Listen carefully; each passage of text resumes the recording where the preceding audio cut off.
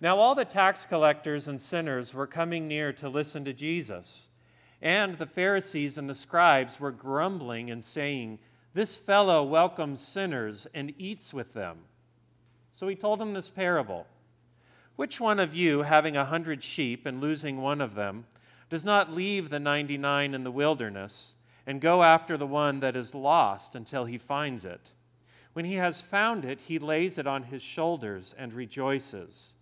And when he comes home, he calls together his friends and neighbors, saying to them, 'Rejoice with me, for I have found my sheep that was lost.' Just so I tell you, there will be more joy in heaven over one sinner who repents than over 99 righteous persons who need no repentance. Or what woman, having 10 silver coins, if she loses one of them, does not light a lamp, sweep the house, and search carefully until she finds it? When she has found it, she calls together her friends and neighbors, saying, 'Rejoice with me, for I have found the coin that I had lost.' Just so I tell you, there is joy in the presence of the angels of God over one sinner who repents." The gospel of the Lord. Praise to you, O Christ. You may be seated.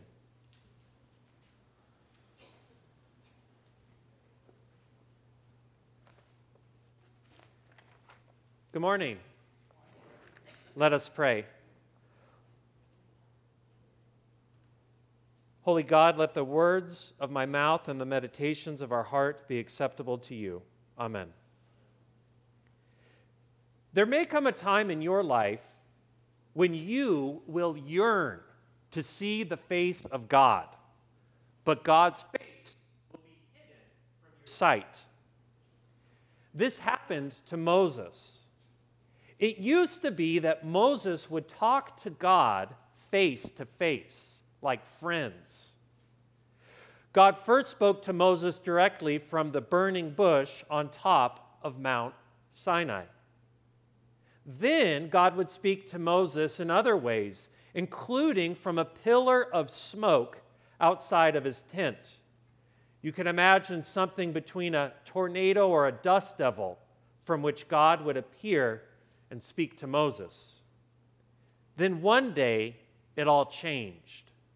Moses was no longer able to see God face to face. God said to Moses that nobody could look on the face of God without dying. So God explained that the closest Moses would get would be to look at God's back. So why the change in Moses' relationship with God? Why was this closeness and intimacy cooled? Well, the thing is, Moses had a bit of an anger problem. And sometimes his anger would get the best of him so that he would lash out and hurt people. Moses even killed people. You will remember that he killed an Egyptian when he was a young man living as an adopted prince. Then there was the incident with the golden calf, of which we read about today in Exodus 32. So Moses is up on the mountain with God, talking face to face for a long time. The people get restless and maybe a little jealous. So Aaron, Moses' brother, makes a golden calf as a focal point for the people to worship. In the movie, The 10 Commandments, which bears a strong influence on our collective imagination, we envision idolatry. But it wasn't that simple. There is archeological evidence to suggest that a calf or a bull could have been used as a kind of mount on which the invisible God would have stood or sat, not unlike the cherubim mounted on the Ark of the Covenant.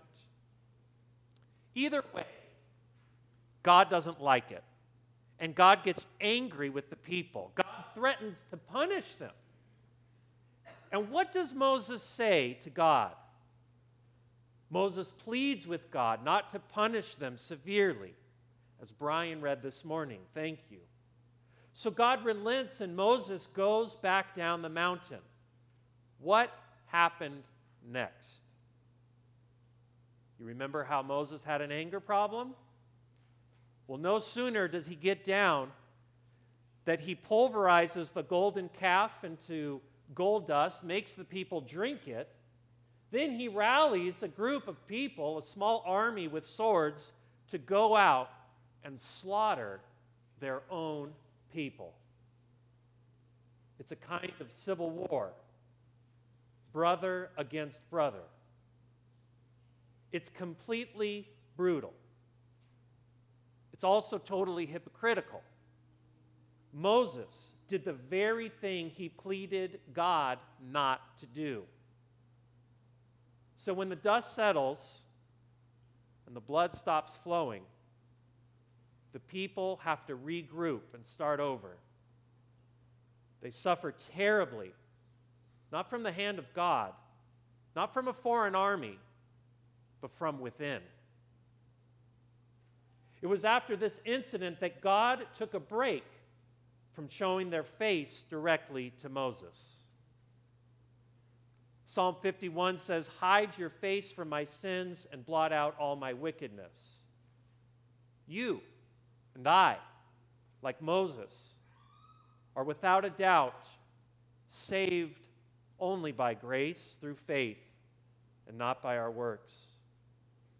God is patient with Moses, never tiring of teaching him, of believing that he can keep growing and become a better person. But there are consequences to Moses' actions. God believes the same thing for you and for me. 1 Timothy says in a testimony that the apostles' growth is only by grace. They write, "I was formerly a blasphemer, a persecutor, and a man of violence. But I received mercy because I had acted ignorantly in unbelief. The grace of our Lord overflowed for me with the faith and love that are in Christ Jesus." Moses wasn't the first, nor the last human being to be called to repent to a peaceful faith in action inspired by God's grace. You are called to have faith that each living human being is a sacred creature made in the image of God, to which you devote your life to care for, even when they make you angry and at a loss to understand their motives. The parables of the lost sheep and the lost coin are an ethical teaching of Jesus about this very thing. You are to see yourself both as one who has been lost and now the one who searches out. When you lose your way, God won't abandon or punish you. God will seek you out. Like the words of the great hymn, "Amazing grace, how sweet the sound that saved a wretch like me. I once was lost, but now I am found, was blind, but now I see." So if you see, if you have been found, you are now called to go and let go of your anger and take up the calling to search, to find the lost, to bring them back and to rejoice. In doing so, you will see the face of God again, maybe in a new way, in those whom you find, and perhaps even in your enemies. Amen. We sing our hymn of the day, "Lord of Glory, you have bought us." Please stand as you're able.